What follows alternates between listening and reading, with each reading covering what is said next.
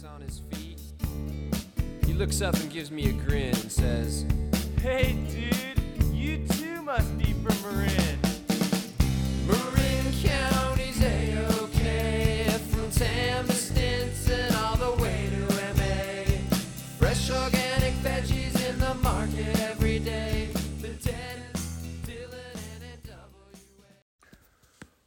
Welcome back to the Run TMC podcast. Usually Duffy says this part, but it's your friend Dave. This is episode 2 of the week of interviews, a New Year's gift for our guests. But first... What time is it? Oh, Duffy, I believe it's sponsor time, according to my watch. You and I are keeping the same time today. Dave, I love it. All right, I'm going to jump in with Caren Horstmeyer, and here is a little preview. She is one of our interviews that we're going to be releasing. So Thank you, Caren, for a great interview, but also for being a great sponsor. So here we go. You probably heard this before, Dave. Just like Caren's coached athletes to victory, she's here to coach you to a successful real estate sale. Ready to sell your home or know someone who is? Caren brings the same expertise, strategy, and commitment to every real estate transaction as your trusted real estate advisor. She'll create a winning game plan for you for purchasing and or selling your home. Call Caren today at 415-794-4311. That is 415-794-4311, exclamation point. Duffy, beautifully read. Our next sponsor, North Bay Basketball Academy, our friends at NBBA. NBBA provides quality instruction in all aspects of basketball with an emphasis on fundamentals and skill development. Head over to www.northbaybasketball.com for more information on upcoming camps, skill sessions, team opportunities, travel opportunities. NBBA does a great job. Thank you for being a sponsor, North Bay Basketball Academy. Thank you, NBBA. And the Bambauer tournament, as we know, Dave, was initially started by Rick Winter, who also founded NBBA. Correct. Good job, Rick. All right, we're moving on to the Hub. By the time these interviews come out, Dave, it will be a little bit too late to go see Haley Ballard at the Hub, but they have other people who can do that job and serve you grass-fed burgers, hand-cut fries, and shakes. They can pour you a field work. You can sit there. There's going to be great company. There's almost always someone in there who's watching a game or talking about a game. It's just a Hub in San Anselmo. So if you haven't been, check it out. If you have been, come on back. And we love the Hub. Thank you, Hub. And stay true to us, Hub. Beautiful. Thank you, Hub. Thank you, Haley Ballard. And finally, last but not least, Jesse and Laurent. Jesse and Laurent is a gourmet ready-to-eat meal delivery service facilitating family meals throughout the Bay Area, Sacramento, and North Tahoe region. Been feeding families for more than 40 years with their delicious and healthy heat and serve meals. You simply heat and serve the pre-made meals delivered right to your doorstep. Don't forget the special Run TMC listener code. Enter TMC20, no space, for $20 off your first order. Thank you, Jesse and Laurent. So the 20 in TMC 20 signifies $20 off. Is that right, Dave? That is correct. Okay, got it. That is correct. Great. Well, we're going to get on with this, but first we want to remind our listeners to check out our website at theruntmcpodcast.com, to email us at theruntmcpodcast@gmail.com. We are still looking for correspondence. We will soon be putting out a big sponsor drive. So if you're interested, reach out to us. Check out Dave on Insta. A lot of good content there. And keep listening. Absolutely. Thank you, everybody. So we're going to roll into interviews. There'll be really brief intros, and then we'll get into it. And then interspliced, as I said before, Dave, we'll have a few sounds from the Bambauer tournament, including friends of the pod, Mike Saya and Daryl Rory. Thanks, everyone. All right, I'm here at Marin Catholic with two former CYO players that I coached last year, Oliver Myers and Chase Hatch. They're now playing varsity for the MC team. They got a good win last night. And we are here with the Bambauer tournament. And just give us a quick take on the Bambauer. Ollie? It's really good seeing like all 16 teams come out and play competitive, good basketball. Yeah, it's a great tournament. I'm kind of going to echo that. It's really good seeing really good competitive basketball, close games, good games. And it's kind of fun to be out here a couple days after Christmas just playing ball. All right. Next question, bonus question. Compare and contrast Coach Scott Tachiki and Coach Mike Saya. Both very smart coaches, take the game into very high detail. That's what I like about both of them. Very good answer. Compare and contrast Coach Tom Poser and Coach Mike Saya. I'm just kind of say almost echo all again. Very good coaches, smart coaches, know the game of basketball a lot. There he went. Coach walked by. They bring different aspects to the game. I think Sai's a really good coach for practices in game, and Tom's really good technique and just basketball smartness. Great, love it. Thank you guys, and good luck tonight. Thank you.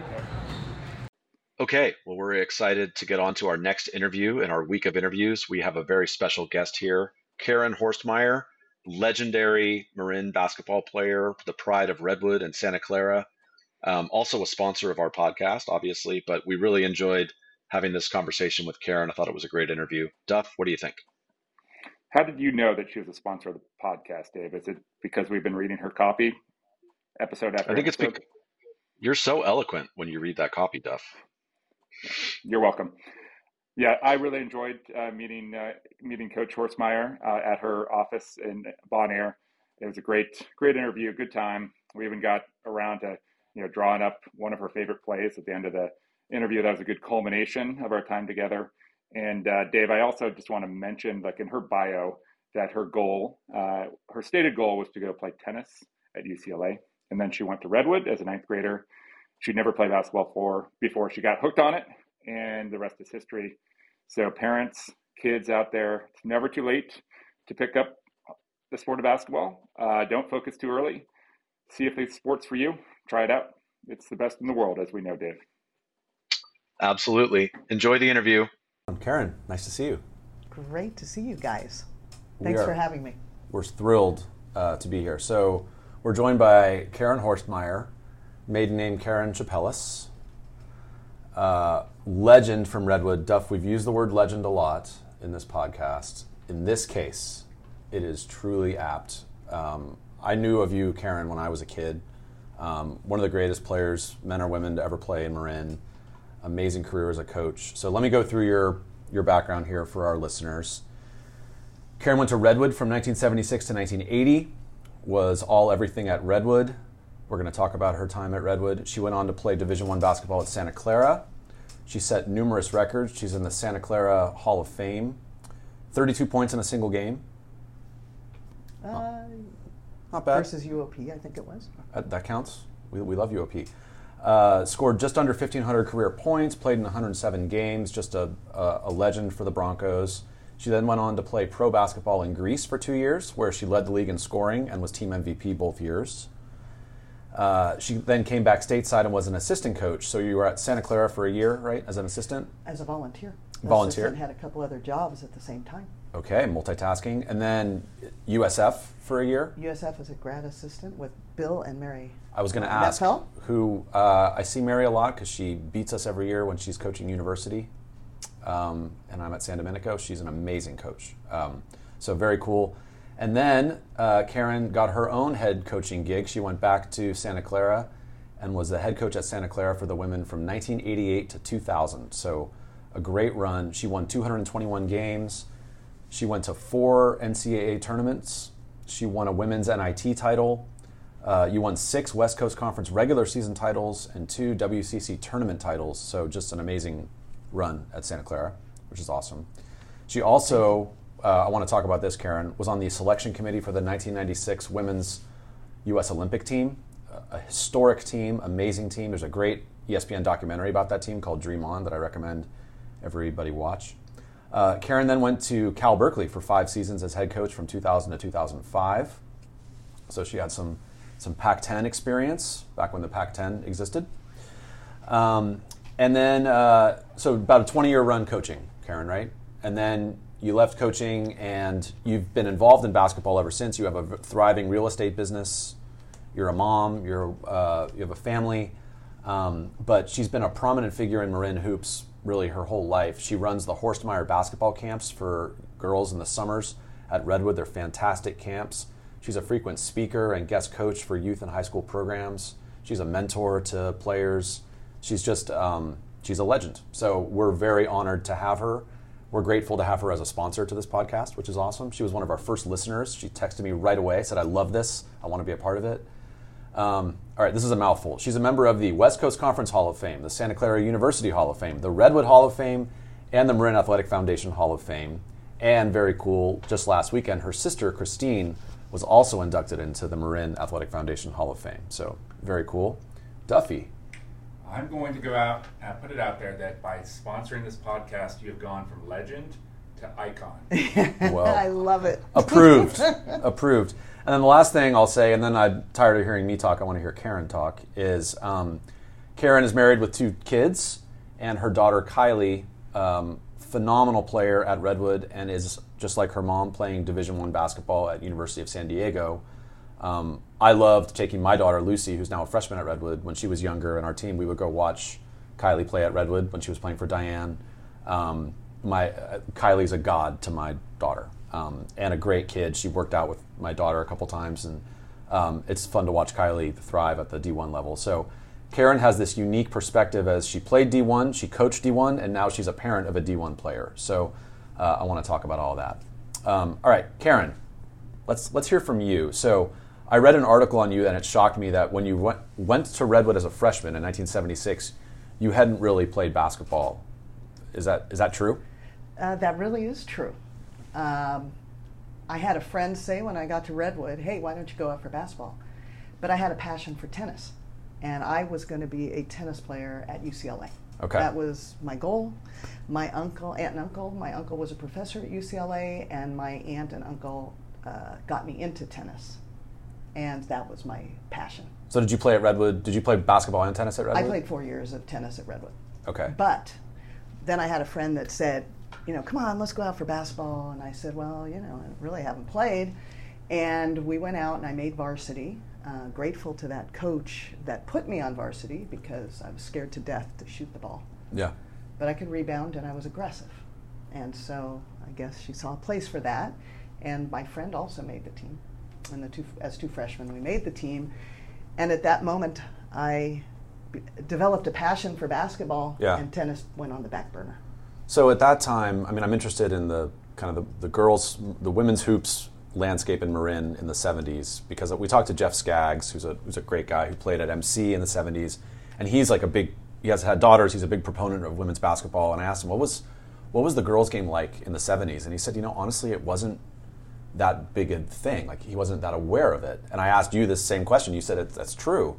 So in the 70s, when you start to play and now you start to get good, what's the league like? Do people come to your games? When were your games? Like, I'm just curious about. Well, yeah, I'm old, right? So that's a long time ago to remember, but it wasn't even really up and coming at that point, right? Yeah. It was just parents and maybe some friends, and every now and then it was a friend's student. Okay. When did we play? Anytime between probably 5 and 6, and it was opposite the boys. Okay. So there were never double headers. There was never anything like that. It was its own kind of entity. And And it was just so different. Yeah. But you were really good, right? So at what point did you get really good? So you said your freshman year, you're a rebounder, you're doing the little things. At what point do you realize, hey, I can score? Well, I scored 33 points, I think it was, my freshman year. And I'd be under the basket, get the rebound, I'd turn around scared to death and throw the ball out. Okay. And I was new to basketball, so I worked my butt off. It became my passion. I only played tennis on the tennis team and once in the summer. Okay. And I ended up playing doubles for 4 years. Yeah. And so when basketball became my passion, I just practiced. My father was into it. He'd take me to the playgrounds in the city. Okay. We'd play in the playgrounds in the city. We'd play with my brother. My sister was 6.5 years younger, so that didn't necessarily play in. Yeah. And I worked hard enough to become the leading scorer sophomore year on. Very cool. And did you have, so you said your dad helped you, did you have other coaches who were instrumental for you, or was it kind of you just doing it yourself? That early, it was me doing it myself, and my father always saying, and he'd say, you got to play one-on-one, you got to play one-on-one, you got to fake before you do anything. Yeah. And the other thing that I would say, and when you asked me about for younger kids, my footwork was naturally good because of tennis. Tennis, yeah. And I credit tennis because I always had great footwork, and I think that's where all your skills start. And I had that from tennis. So, I would say that. Then my father, he never said no because I wanted to go out all the time, and he, would go out with me. But there was one other coach in particular that was, maybe game-changing, is Pete Hayward at Drake. And Pete Hayward was a men's coach. However, he embraced me probably from junior year on. He embraced me to come over and play with the guys. So he let me, and no women, trust me, no women were playing with the guys in that era. Okay, but he let me play with the guys. I used to work his camps while I was still in high school. Pirate camps. Pirate camps. Outstanding camps, still are. Yep. And he taught me many things.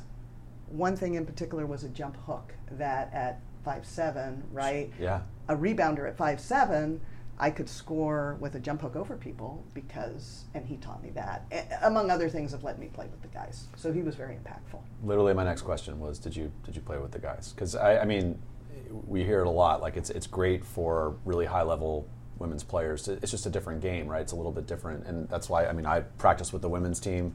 On my way over here, I was just looking at online. Dawn Staley there was a little video about she calls them the highlighters. It's a group of guys who wear these bright yellow shirts at South Carolina that play against the team, and it's great. So that's really cool. And Pete, we keep coming back to Pete Hayward, right? He was a true, just an innovator and had such a big impact on basketball in this county. And it's really cool to hear that he brought you along too. He was really a big part of my success. That's awesome. Yeah. That's awesome. Who were the best teams in the MCAL in the late 70s when you were playing? So my freshman, sophomore year was Drake and MC. Okay. Players like Lori Saya Odizio. Yep. Petra McAvoy, Eileen Burke. My junior, senior year, it was Redwood, Novato, and San Rafael. Okay. And with the likes of Sue Corder, Sue Farmer, Sue Bacon from Novato, and then Maureen McGrath. You probably hear some of these names. Yep. She was a coach at San Rafael later. And then Nancy Camara Clary, who is an official, and an MCAL official, and further as an official. Awesome. Were there any other Division I players along with you? Like, did any of those people go play D1? There were. Not many, but there were. Sue Porter played at USF. Okay. Sue Farmer played at Cal Poly. There were a number of players I know played at the junior college. Petra McAvoy, Eileen Burke. Lori Saya ended up playing track, but she was a very good basketball player. So in our Mike Saya, Ashley Saya interview, Mike was saying that I was asking him about playing one-on-one with his brother Jimmy. He's like, no, the one-on-one games were with my sister. And he said, it was a great line where he said, this usually ended in tears, and it wasn't always me, Mike, or it wasn't always my sister crying. Okay, so talk about your recruiting journey. How did you end up at Santa Clara? Well, I think sometimes everything is a little bit of luck. So, to be honest, I was probably the fifth out of fifth. They had 5 people they interviewed. I knew I was not getting the job. I mean, I was young.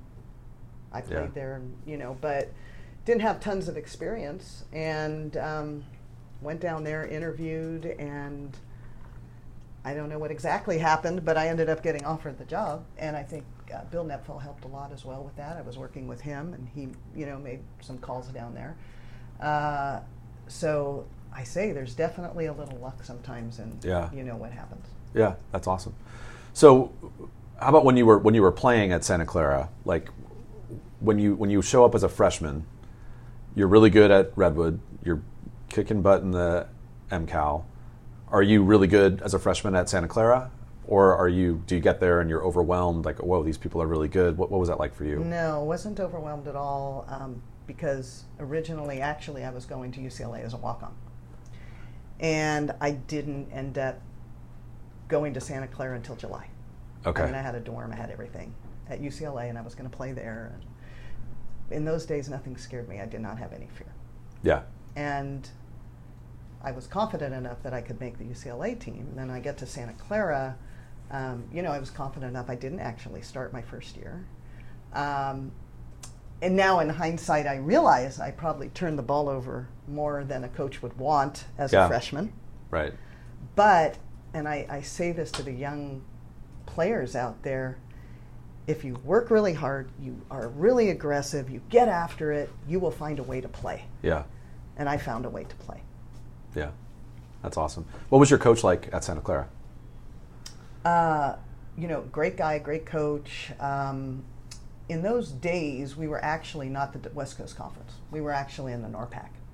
Okay. So it was USF Santa Clara, it was Oregon, Oregon State, Washington State, Cal, and Stanford. Okay, so it was the NORPAC when I played for 4 years. Okay. So my coach was actually very calm, always willing to be there and work with you, and if you wanted to play one-on-one or you wanted, and he was a good player, he played at Cal. So he was always there for you. And one thing now, having been through everything, not just coaching, but having a daughter and coaching, I realized I never got yelled at. And that allowed me to just play. But it took me to be out of coaching to understand that. Yeah. And that's the kind of coach he was. Interesting. So now let's jump back to you were starting to talk about when you got the job at Santa Clara. What kind of a coach were you?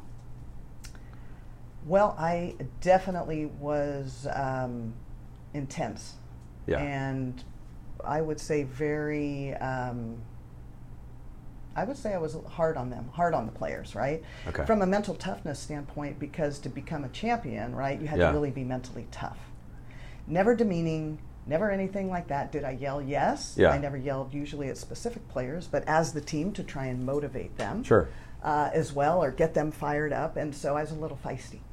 So you were a head coach at the Division I level for 17 years. Did that change over that time? Like, is the Caren in 1988 different than the Caren in 2004 as a coach? I definitely think so, because when I first got the job at Santa Clara, I was only 25. Wow, that's young. The players are 21 and 22, right? Exactly. So I think ultimately I had to make sure to keep the distance between coach-player, right? That relationship, right? So I was probably a little harder earlier, and trying to turn a program around. Yeah. Right? So I think I maybe changed over time. If I was to go back now, after being out of coaching, I would be a much better coach. Yeah. Right? And I think a lot of people would probably say that. But you take that step back, you watch a lot of other people, not when you're in it and so intense. Yeah. And I would be a much better coach now. Yeah. Well, you learn from experience, right? I mean, that's amazing how young you were coaching college kids. We were just talking to Chad Stewart, who got the San Marin job when he was in his early 20s, but that's high school kids. Wow. That's still young, but coaching college kids, I mean, they're literally your age, right? Yeah. I mean, that's... The good thing was I didn't know what I didn't know. Sure. And let me tell you what, that's the best thing that can happen. Oh, ignorance is bliss. Yeah, absolutely. Exactly. I live my life that way. When you're at Santa Clara, you start off, you're rebuilding this program. I mean, you had great success there. You went over 200 games over your career. How did you build that program up? Was it recruiting? Was it your style of play? Like, what do you attribute the success to? A lot of different things. I think number one, surround yourself with people that are really good. Okay. And so, one of my assistant coaches was Charlie Turner Thorne. Oh, nice. Who was for many years at Arizona State. Sure. And so she was my assistant for 3 years. And Great she's coach. outstanding, came from Washington. Yeah. And so over the years just had many good assistants, right? Chris Denker, Jennifer Young, a number of very good assistants. And so that was number one. Yeah. Number two, if you don't get the players, good players make you a good coach. Of course. Right? Yeah. And that number one player that helped turn us around was Melissa King. Of course. Who played at Terra Linda High School. Marin County. Phenomenal soccer player, phenomenal basketball player. And so when I got there, she had decided she wanted to leave Fresno State. She knew I was from Marin. Okay. And so ultimately she ended up transferring. In those days you had to sit out a year. So she played soccer in that year in between. And that was the first year soccer went to the Final Four. We're the first year. We go from 9-19 to 28-3 the year she comes in and plays. Wow. Okay, so Melissa was, impactful. Yeah. Yeah. We another friend of ours and a person we interviewed, Michelle Bravelli, Oh, yes. who we Love love. Michelle's awesome. So she was University of San Diego. USD. Yeah, I assume you were trying to get her too at some point. Oh, yeah. Everybody wanted Michelle. Michelle was awesome. So yeah, what was recruiting like for you as a coach? Was it hard? I mean, you're a very personable, outgoing person. I would think that recruiting would come naturally to you, but some coaches love it, some coaches absolutely hate it. I started out loving it, and as time went on, I really did not love it. It's a grind, and right? It's a grind, and Yeah. sometimes you don't know why players make the decisions they make, right? Yeah. And so, one thing I always made sure to do when I was recruiting was if somebody chose a different school, I never ripped them. Hey, congratulations, great. Because one, happy for them, but you might get them back. You never know. If we're a WCC school, so when Yeah. I started coaching, we were in the WCC. Yeah. When I played, we were in the NARPAC. So coaching WCC, I had a player go to Clemson. And okay, but she went to the South. She was and I just thought we might get her back. Sure enough, we got her back, and that was another time NC2As. So these transfers back then even made a huge difference in the program. Yeah. And actually, one of the first players was Julie Leonard that I had recruited out of a junior college at Santa Clara. It was my first year.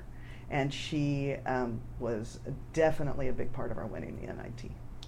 I mean, even today, even more so today, right, with the transfer portal and the fluidity of players, that's even more important, right? I mean, we're dealing with this with, obviously, Carly on our team has been recruited by a bunch of people. She just committed to Stanford, but we were talking about how it's so hard to tell these schools no. Right. But, the way you handle that, you handle it professionally, and the way the coaches respond is really important because you never know, right? It's a small world. Congratulations, happy for you. Let me know what we can do for you in the future, right? Yeah, definitely. And they're only 17. Exactly. Yeah. Exactly. But the way kids are moving these days, they have 1 year where they don't like a school and they transfer. I don't really like that, but right. It's a reality of recruiting these days. Yeah. Ashley Saya gave us a really good point. She was saying that an answer is good. Like as a coach, it's being strung along and not knowing, that's what kills you. So that's true. A no, sure, it sucks, but you said a no is so much better than a non-answer. A no early is better than no answer late. Exactly. Yeah. You can move on. There's a lot of players out there. We'll move on. That's right. So. Dave, I'd like to just bring it back to the one thing you said, because, players leave because they don't like it. Okay, but that's not the way it is anymore, unfortunately. I mean, fortunately, unfortunately. In the old days, it might have been they were leaving because they had to sit out a year. They were leaving because it wasn't a right fit, whatever reasons. Now, you have NIL money. Right. They're leaving for the NIL money. It's a business decision. It is a business decision. They're leaving for the NIL money. They're, leaving because, they want a national championship now, and I have a better chance there. Yeah. I did really well here. They could love the coach. They could love the program. But if they think over here they have a better chance of winning a national championship, they'll go. And if they don't have to sit out a year, there's no, no repercussions. Totally. Right? So yeah. It's a lot more than that now, which all of these things, I really feel sorry for the high school kids today. Yeah. Because with the transfer portal, they're going shopping in the portal. They're bringing foreign kids over. You've got many teams that have 9 and 10 kids. That means less spots for the high school kids, and I do not think that's right. So we were talking to Tyler Gaffney. It's weird. Like we've done so many of these interview stuff. We have so many things to pull from these different interviews. It's great. But Tyler, great guy, coach at San Domenico, played at Branson, and was a Division III All-American at Claremont as a player. Great player. But we were talking about playing Division III, and he was saying that even when he played, this whole Division I or bust thing is not. He doesn't like that attitude, right? He said, look, if you play Division I, great, but there's really good basketball, Division II, Division III, and he said even now more than ever, because of exactly what you're talking about. Right. Because of NIL, transfer portal, broader reach of these schools, there's so much fluidity that now the Division I spots are really hard to come by. You just have really good players that maybe previously would go Division I who are now filtering down to Division II, Division III. That's right. Tim Lacoste has a player, Haley Hoff, who was at Pepperdine last year. She transferred to play for him. You know, so you have D1 players transferring down to D2 because she loves Tim and they're a fun team to play for. It's going to be great. So it's really interesting what you're talking about. I think the result is you see a lot more competition at the D2 and D3 level and NAIA levels. Definitely, which is going to be outstanding, really. Which is great. It is. Yeah. Okay, what was your coaching philosophy when you were coaching? Were you guys a full court press, defense first kind of a team? What was your offensive philosophy? Just let's get into the locker room of Caren's teams. So we were a pressure defensive team and really focused on our defense, and we were going to be good defensively. And we were good defensively. And one year we were number 1 in the nation in field goal percentage defense. So, you know, that was great. Yeah. It's funny because now I think I would be a little more offensive oriented because it's more fun. And, you know, some kids might not be great defensively, right? And, you know, now you've got the Steph Currys and, you know, all the people they see. And Caitlin Clark. And Caitlin Clark, thank you. One my favorite, I mean, everybody's favorite player, right? Amazing. Or Paige Bookers or, you know, whoever. But, you know, now, I might change that a little bit. We had success because of our defense, and our defense led to our offense. You know, offensively, I did change depending on personnel. Sure. We had one offense I loved when Charlie left, and she ended up went to Northern Arizona and then to Arizona State. I hired a guy named Chris Denker, and we kind of studied an offense that we called box, and it was really good, and our field goal percentage went way up. Sometimes when you're a great pressuring defensive team, you get moving so fast and so hyper on defense that you don't slow down on offense, and it's really hard to get you to have composure on offense. Right. This offense in particular really helped us. Duffy has an item. Oh, he I would does? like to know more about the box. I was going to say, can you draw it up for us, Oh, Caren? I sure We've got a can. nice white wall over here. Yeah. Let me grab a pencil. Caren would love us to just draw all over her office here. I love that offense, and every now and then I'll see it. And actually, this is kind of interesting, you guys might like. We called our back doors. So I always had the philosophy, you need to read the defense, read and react. And, you know, Chris would say, hey, let's call them. And I was like, oh, I'm not sure, you know. And we started calling them, and I am telling you, turnovers went down. And so you call them from the bench? Call them from the bench. Would they know when not to throw it? Would they know when it was covered? I guess with enough practice. Yeah. But the thing was, no matter what, they have to go back door. They got to cut. No matter what, you got. I mean, just like anytime you make a back door, right? You got to go. Right. Right. Yeah. So we talk a lot on this podcast about the difference in styles today versus, you know, when Duffy and I were playing, when you were playing, when you were coaching. Yeah. The modern game is free flowing, 5-out, dribble drive. So it's interesting, you talk about how maybe your philosophy would be different now versus then. I mean, what would you as a player today, what was your game? So let's go back to you as a player. You could score a lot. Do you think you'd score even more in today's game? Or No, not necessarily. First of all, we played with the men's ball. I want to date myself. Okay, we played with the men's ball and we did not have a three-point line. Okay, so that's a big change, right? Now, I was kind of against the women's ball, but I changed very quickly because of passing and the quick passes and you know, a lot of different things and shooting range and that type of thing. So where would you get your points, Caren? Were you a mid-range? Were you in the post? What was your game? Any which way and not a three-point shooter. Okay, so as a scorer, I like to work off screens. Yep. My biggest thing was driving to the basket. You know, I could draw fouls. Kind of a bull in a china cabinet. Not pretty. Wasn't pretty. Jump hook. Jump hook. Jump there hook. You go. Thank you, Pete Hayward. That's Right right. and left. There you go. Yeah, not pretty. Not pretty. Kind of a bull in a china cabinet. I like it. Yeah, but today you see so much dribble drive. I'm not a fan of that. I Yeah. prefer screens. Yeah. I prefer seeing screens. I think the offenses are better with screens, whether you have a post player or you don't. But the dribble drive, and my teams at Santa Clara were always 3-point shooters. We always had 3-point shooters, and I love 3-point shooters, but I don't Yeah. like dribble drive. Yeah, gotcha. Interesting. So we're jumping back to your coaching now. All right, so you leave Santa Clara, you go to Cal. What was that like, going to the Pac-10? Absolutely awesome. Awesome. It was a hard 5 years. Yeah. And, I can tell you more about that. But first of all, I didn't think I would ever leave Santa Clara. Yeah. It was an amazing place. It's an amazing school. It was successful, all of that. So I kind of said no a couple times to Cal. And they're like, come on, let's go to dinner. Okay. And I was 8 months pregnant at the time. So, my husband was like, well, you can't do that. I know how hard you had to work when, you were building a program at Santa Clara. Sure. And then over time, I don't know, we got a little more into it, and I ended up taking the job, and he supported that. He said, okay, makes sense. We're from Marin. We can live in Marin. Parents here to take care of the baby. Yep. Right? So I accepted the job. And it was probably one of the best decisions I could make.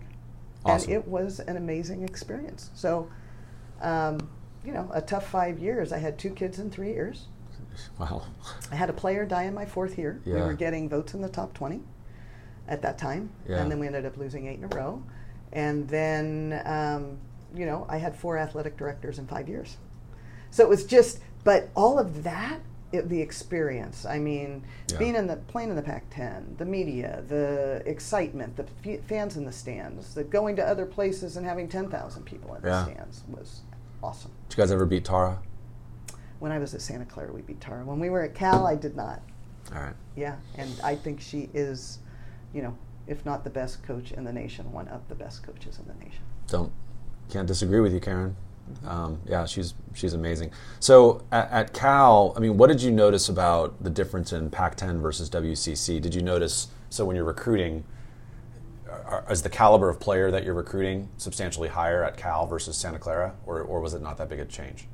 So, I mean, I had a number of players that could have played in the Pac-12, right? Yeah.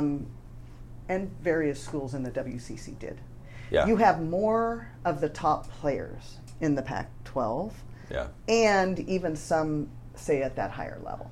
But, Melissa King was a regional All-American, and had we beat Cal that particular year, which we did later in the first round of the NC2As, Yeah. but it wasn't, that year, she probably would have been an All-American.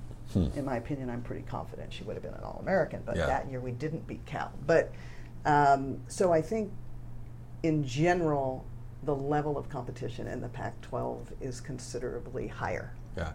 Well, and I remember when you left Cal, you had an amazing recruiting class, right? Like, I mean, you brought in some really good players at Cal. Local players that were, that Tara was trying to get, I mean, that everybody was trying to get, and you got them. So talk about that. We started recruiting them in 8th grade. So when I got there and we were trying to figure out, okay, who we're going to recruit, what's going on, we heard about these kids. Yeah. And they were in our backyard, and we needed to make sure we got them. And they ended up deciding, Cal was the place for them. Yeah. And we were ecstatic, and a lot of them were friends. And we got a verbal commitment from one of the players that maybe wasn't as strong as the other players. We got that verbal commitment like 4 months before the rest of them, and we took it. Huh. Okay? Yeah. And then You build on that. we built on that. Yeah. And then the others came. Yeah. The 2 we didn't get were the Paris twins. Oh. And we really wanted them. Their brother ended up transferring out of Cal, and their father was from, I think it was a Big Ten school, Big Ten or Big 12. And but Bubba played for the Bubba. 49ers. And then, so Bubba was, Yeah. their dad really wanted him to go to Big Ten. And they went to Oklahoma. And they did. Ended up in Oklahoma. We were talking about them with Ashley Saya, because we'll get to this for crunch time for you, but we were asking toughest player you've ever played against, and Ashley Saya said the Paris twins, and I was like, wow, that's a high difference. You know what? And her dad pointed out, I didn't get the chance to comment on it, her dad pointed out that Ashley took a charge against them, against one of them. Did she really? Yeah. Ashley's tough. She is. Yeah. I remember Ashley, and I just loved her. I loved her as a player. I've known Mike for years. He was one of the ones playing in the gym, when I'm I sure. You were contemporaries. Yeah, so we've I just known love each other them. a long time. And I always loved Ashley. Such a good coach. And love her as a coach. So, I love watching. Just like I love taking my daughter and her team to watch Kylie play. Mm-hmm. When Kylie left to go to San Diego, the last 2 years, I've taken my CYO team that I coached, to go watch Marine Catholic girls play. Yeah, awesome. And I point out to them how hard they play, how they play on the defensive end. They switch from, I'm a man-to-man, or as Tara would say, player-to-player coach, but I love how Ashley incorporates the 1-3-1 trap every now and then, and she mixes it up, and she just gets them. They're all bought in. I think Ashley's a fantastic coach, and Mike as well. Well, they're committed. They're committed also, and that's hard in high school. I mean, it's all volunteer basically. Totally. So let's talk about 1996 and your Olympic selection. You're on the committee. Talk about that. What was your role? How did you get selected to do that? I mean, what a cool honor. Well, it was a 4-year stint. And I think because of the success we had at Santa Clara, and they were looking for more of a diverse committee, right? Not just, top 5 schools, top 10 schools, smaller schools. And so I think that's how I ended up getting chosen. But it was a great, great experience. Headed out to Colorado Springs a couple times a year, watch those players play. I mean, the best of the best. And was able to coach an East Festival team, which are the younger teams, and it was outstanding. So great. The experience of being on the committee with, some of the top coaches was outstanding. There were also D2 coaches and maybe D3 coach. Yeah. I don't remember, but was a good group. And then the committee would then work with Tara, right, who's amazing. Right. And Tara coached that team, and listeners, this was a really important moment in women's basketball history, because this was a time where the thought of having a pro league was percolating, and the NBA was considering funding a league, but they wanted to see basically, and this is the point of the documentary that I recommend everybody watch, called Dream On ESPN, the NBA wanted to see, okay, how does this Olympic team do? If we really put our best out there, kind of like the Dream Team in '92 for the men, if we have the best women's team on the world stage, will people care? And the answer is a resounding yes. The team was fantastic. Tara did a great job getting them a gold medal. They had great personalities. They had a great mix of players. And that led to the creation of the WNBA. Mm-hmm. And here we are now, almost 30 years later, the WNBA is doing great, and now women have the chance to play pro basketball in the U.S., where they didn't back in your day, Caren, when you were playing. That's right. You were a great player, you had to go to Greece to play pro basketball, right? Right? So that was a really important kind of seminal moment for women's basketball. There was a league called the ABA, but it only lasted like a couple of years. I remember it. A few of my Stanford teammates played on it. Oh, yeah. Yeah. And it never really caught on, which is too bad. Didn't. Yeah. And one of the best things was that particular year, the Olympics were in Atlanta. And right. So that was huge. They do this year program. Tara's, the head coach, and take the gold in Atlanta. So that was huge. Yeah, absolutely. Very cool. Okay, so let's fast forward now to, so your coaching career is done, or your D1 coaching career is done, and now you're a mom, you're a professional, you're working in real estate, and you have this daughter who's an unbelievable basketball player, and she's playing youth basketball, and you can tell Kylie, when she was young, right? She was playing against the boys, right? She was. A year up. Year up. So she's a 6th grader. She's playing against 7th grade boys in CYO, and she's really, really good. She goes to Redwood. She's all league. She's an amazing player. You could see, you walk into the gym and you see, okay, that kid's different, and Kylie was just different. So talk about her recruiting journey, and for you as a mom, but you've been through this as a coach, you've been through this as yourself as a player. So what was that like as a mom going through this recruiting journey again? Well, first of all, I didn't care what sport she played, and she probably could have played college soccer at some point. But so I really didn't care, so I didn't push her, and I saw enough parents push their kids that they either had a bad experience, they transferred, whatever. So I was hoping that I would learn from that, right, and not be that kind of parent. So it was absolutely exciting, and Kylie wanted to make sure it was her. Not that my connections had anything to do with her.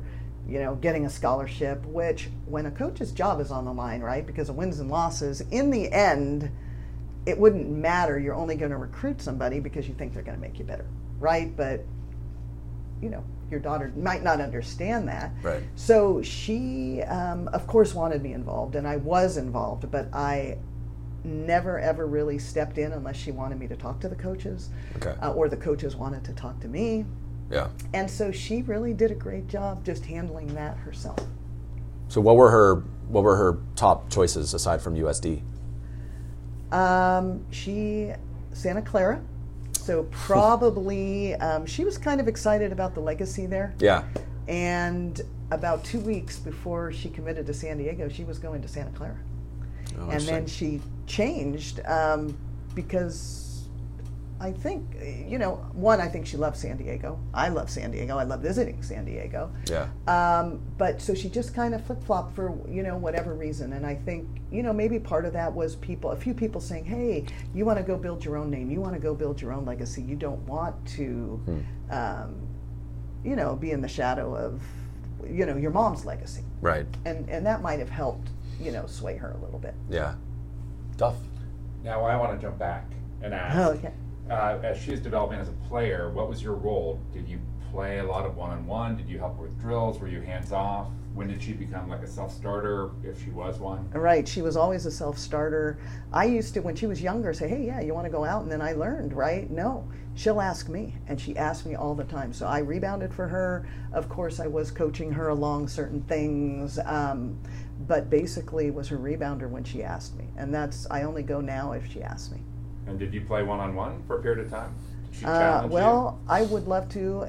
First of all, she was just a lot better than I ever was. I mean, and that's how the game has evolved, right? Yeah. I mean, I never lifted. I never, trained the way they train now. But anyway, so to tell you the truth, because of my knees, I can't even play one-on-one. Yeah. And it would just be like Olay with the red... the red flag, and she'd go right Duffy by doesn't me. understand. Well, I get it. That's what your hands are for. Oh, that's right, to grab her?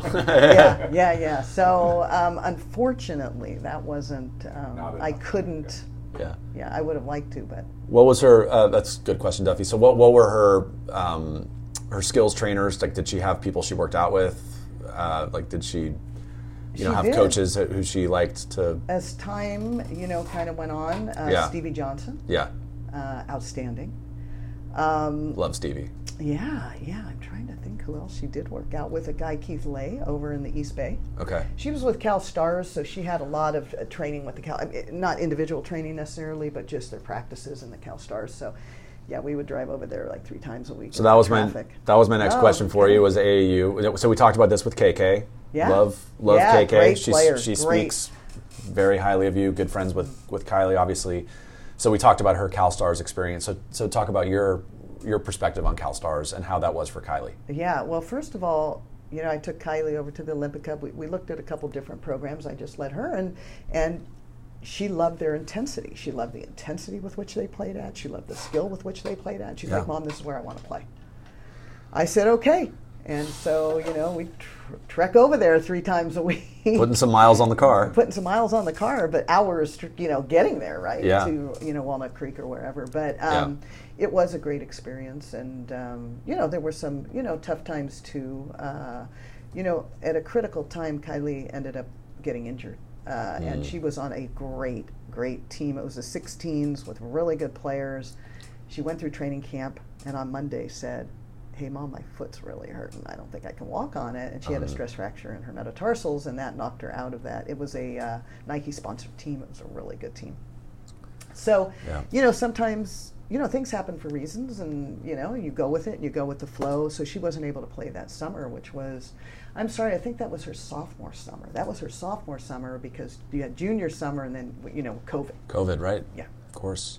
And she, if I remember correctly, Caren, she accelerated her graduation at Redwood to get down to USD quicker, right? She did. Yeah. So she had about maybe 15 offers, and loved a number of different schools, and a couple of them didn't offer, right? And so when you had asked me about, who was recruiting her, right? Yeah. And then those kind of were the two she had narrowed it down to and then decided. But then she has had so many wonderful opportunities at San Diego. And so they called her in. So we're in COVID. She doesn't know whether she's going to have a season or not. Yeah. Right? And San Diego calls and says, hey, would you want to graduate early and come down here? And that was like the end of December. It was like maybe mid-December. I remember. It was like mid-December. Yeah. And so she says, hey, Mom, San Diego asked me if I want to come down early, but I don't know if they were serious. I said, well, if I get a call tomorrow morning, they're serious. And guess what? Got a call tomorrow morning, the next morning.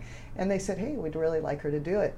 Kylie had one class she had to take, which was an econ class. She was able to take it online. Somehow she did it in a week. The guy he was from San Diego, the teacher. Yeah. And was like a football coach. So it was really cool, and she did really well in the class. Yeah. And I was kind of like, well, we better make sure all the ducks fall in line, because if she graduates from Redwood, Yeah. and the ducks don't fall in line for USD, because, we're talking, this is later than mid-December. Yeah. We've got to get a hold of Redwood. If this doesn't work out, she's going to lose her senior season. Right. Right? So there was a little faith there. Wow. Anyway, it all worked out. And she got 7 games. And it was pretty cool for her. And it let her get a head start on her college experience. So I remember this because, and I'm telling this story only because it demonstrates the work ethic of Kylie. This was a time where she would work out with my daughter every now and then, Right. and some of the kids who I coached. Yeah, and she loved it. And I She texted her. loved it. Yeah, and she was great at it. And I texted her. I remember this vividly over winter break, saying, "Hey, do you have time to work out with Lucy and some of our players?" And she said, "Would love to. I need to finish a class so I can graduate in a week." That was at that time. That was at that time. Wow. And so then she explained to me, I got a chance to go down here early and stuff. And I just thought, man, that's, she plays hard on the court. She plays hard off the court. She's just one of those really driven people. Opportunity, right? It was a Yeah. great opportunity, whether she got in a game or didn't get in a game. Right. But how great for her to get a head start on her college experience Right. like that. So that was really cool. She was lucky. So taking a step back to Cal Stars, I just want to close the loop on AAU because I'm interested in your perspective on AAU. We've talked about this a lot with people. It's good and bad. It's a reality. It's growing in popularity. Club basketball is a really big deal, right? It's a great way for kids to get exposure. For you, sound like a positive thing for Kylie, at least in terms of she played with really good players. Sounds like she got really good coaching. She got looks from a lot of schools. That's fantastic. What's your thought on AAU basketball? Well, it's not going to go away. I think the coaches make a lot of money. I think if I had a frustration first with it is that I really believe that players should be able to play as many sports as they can at younger ages. That's completely gone out the door Yeah. because of AAU sports, Yeah. right? But from a college perspective, right, that's where you're going to go, and that's where a recruiter's going. We're going to go to the AAU games because you have the most talent on a team, and we're going to get to see as many kids as possible. So, with that said, what I would tell the young players is you got to make sure it's right for you. And I would add that by saying, and make sure they put you in the correct position. Because Yeah. when you are playing out of position, because you're the tallest, and yet, Yeah. so this did happen a little bit to Kylie, right? They're putting her at the 4, but for college, she needs to be the 2 or 3. Right. And she's not even that big, and she's 6 feet now. She did end up playing for a different team that was playing her more as a guard that Okay. last year. But I would say to any player, you got to make sure that they're going to play in the right position. So how does that conversation go? Because it seems like nowadays, no one wants to play the 4 or 5, even if they're 7 foot, even if they're Wendy, right? They still want to play. What's a 4 and what's a 5? Yeah. I mean, everybody's So a guard. That's I guess right, You that's just have right. to change the style so that everyone can handle the ball, right? But those conversations seem like they're challenging when you have a lot of everyone wants to handle the ball and they all can handle the ball. Right.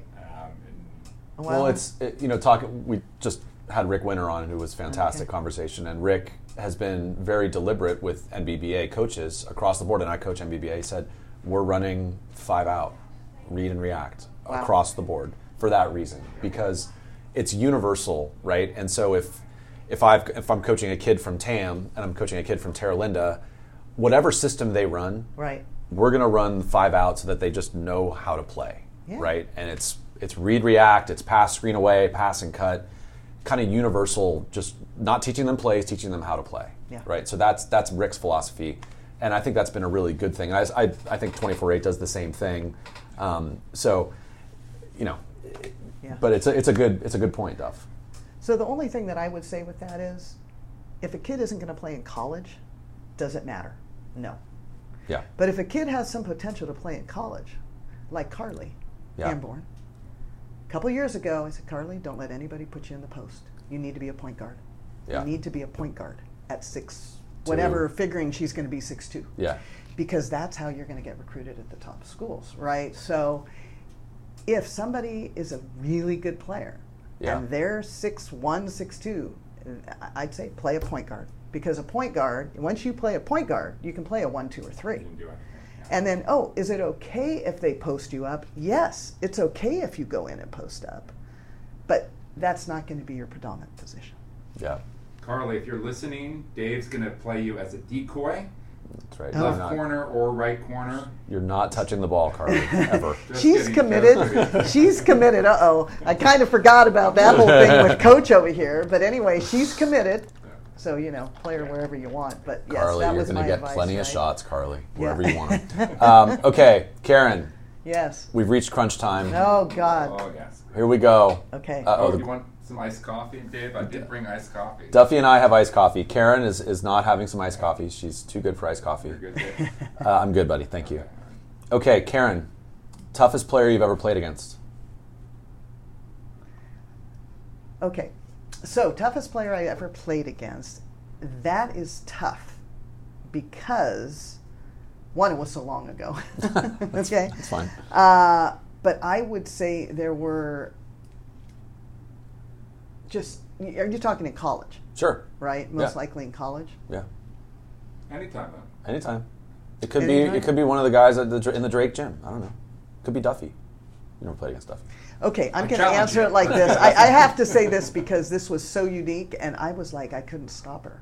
Yeah. And this was Pat Head Summit, Oh. who was a coach, but where I played with her was at a basketball camp when I was going to be a senior.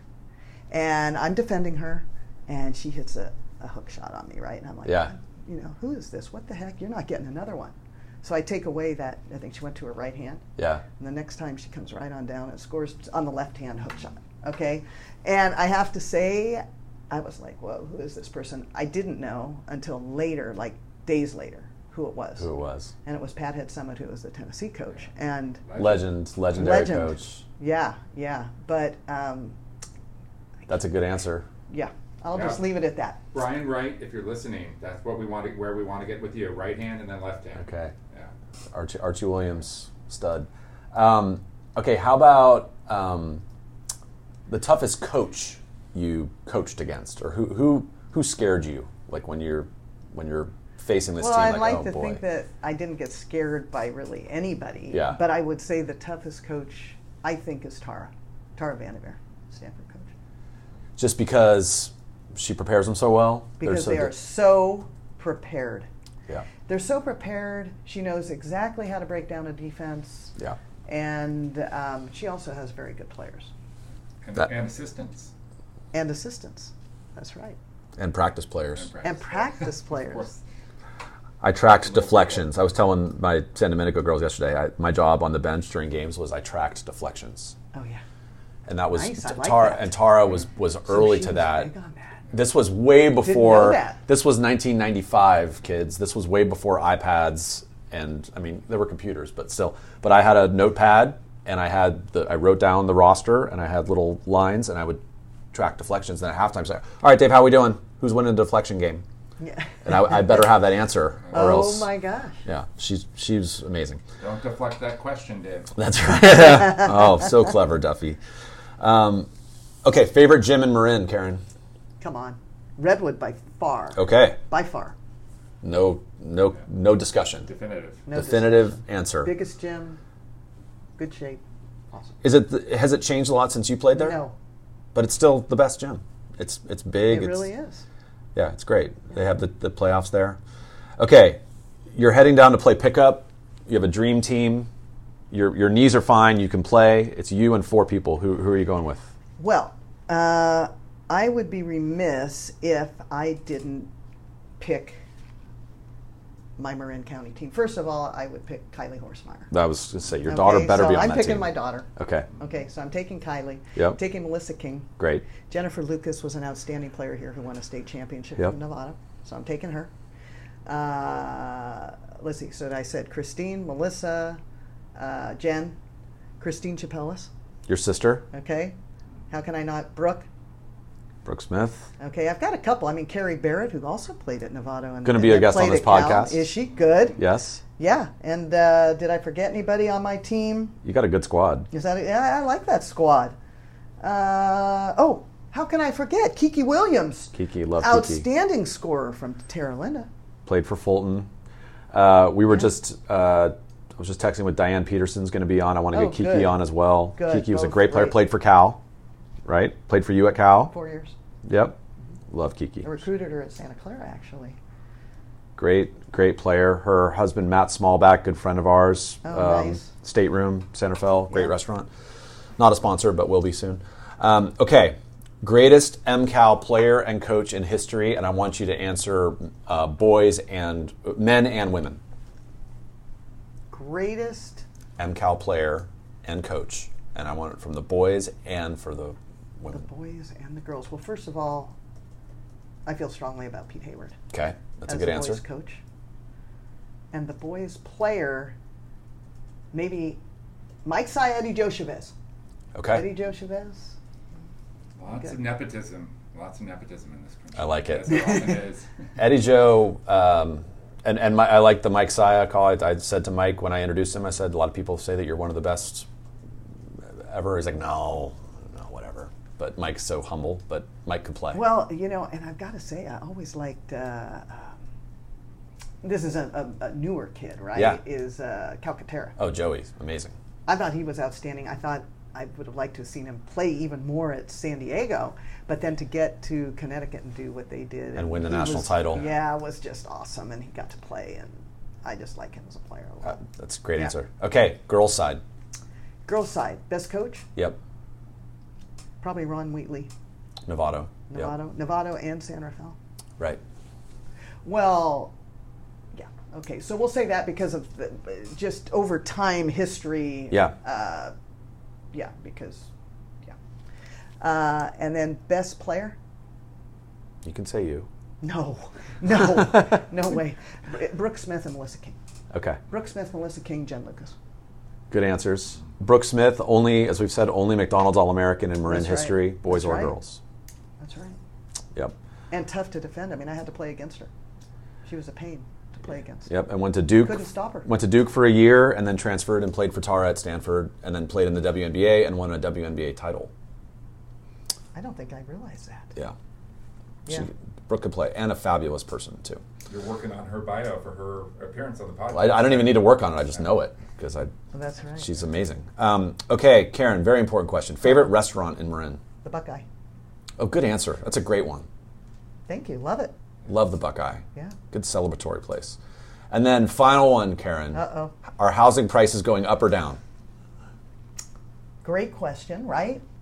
We've had lots of good times for sellers, and now there's some opportunity for buyers. Spoken like a experienced real estate agent. And interest rates. Interest rates just bumped down a little bit, but, a little rocky road with the interest rates. Yep. But you know what? There's always people, they have to buy a home and they have to sell a home, and now's a great time to get in because when those interest rates go down, there's going to be a frenzy of buyers out there. So now, suck it up. It's a good time. Good time to buy a house, even at the interest rate, and then refi down the road. Awesome. And Bitcoin. Where's Bitcoin going? We're not talking about that. Yeah, not for me to answer that one. No idea. Awesome. Well, Caren, it's been so fun to talk to you. We jumped around just because I have so many questions for you, and you have such a broad experience as a player, as a coach, as a parent, as a Olympic selection committee, amazing career. Thank you for all that you've done for Marin basketball. Thank you for supporting our podcast and being a fan and listener early on. That gave us good confidence that, all right, if Caren Horstmeyer is listening, we must be doing something right. So really fun to talk to you. Thank you. Thank you both for having me and doing this for Marin County. I mean, this is the best thing, one of the best things that could happen for Marin County. Basketball, athletics, I think is fantastic, and we have so many wonderful coaches and players here. So Agreed. Thank you. Yeah. Thank you. Yeah, thank you. Awesome. Burke's on his feet. He looks up and gives me a grin and says, "Hey, dude, you too must be from Marin." Marin County's A-OK, from Tampa Stinson all the way to MA. Fresh organic veggies in the market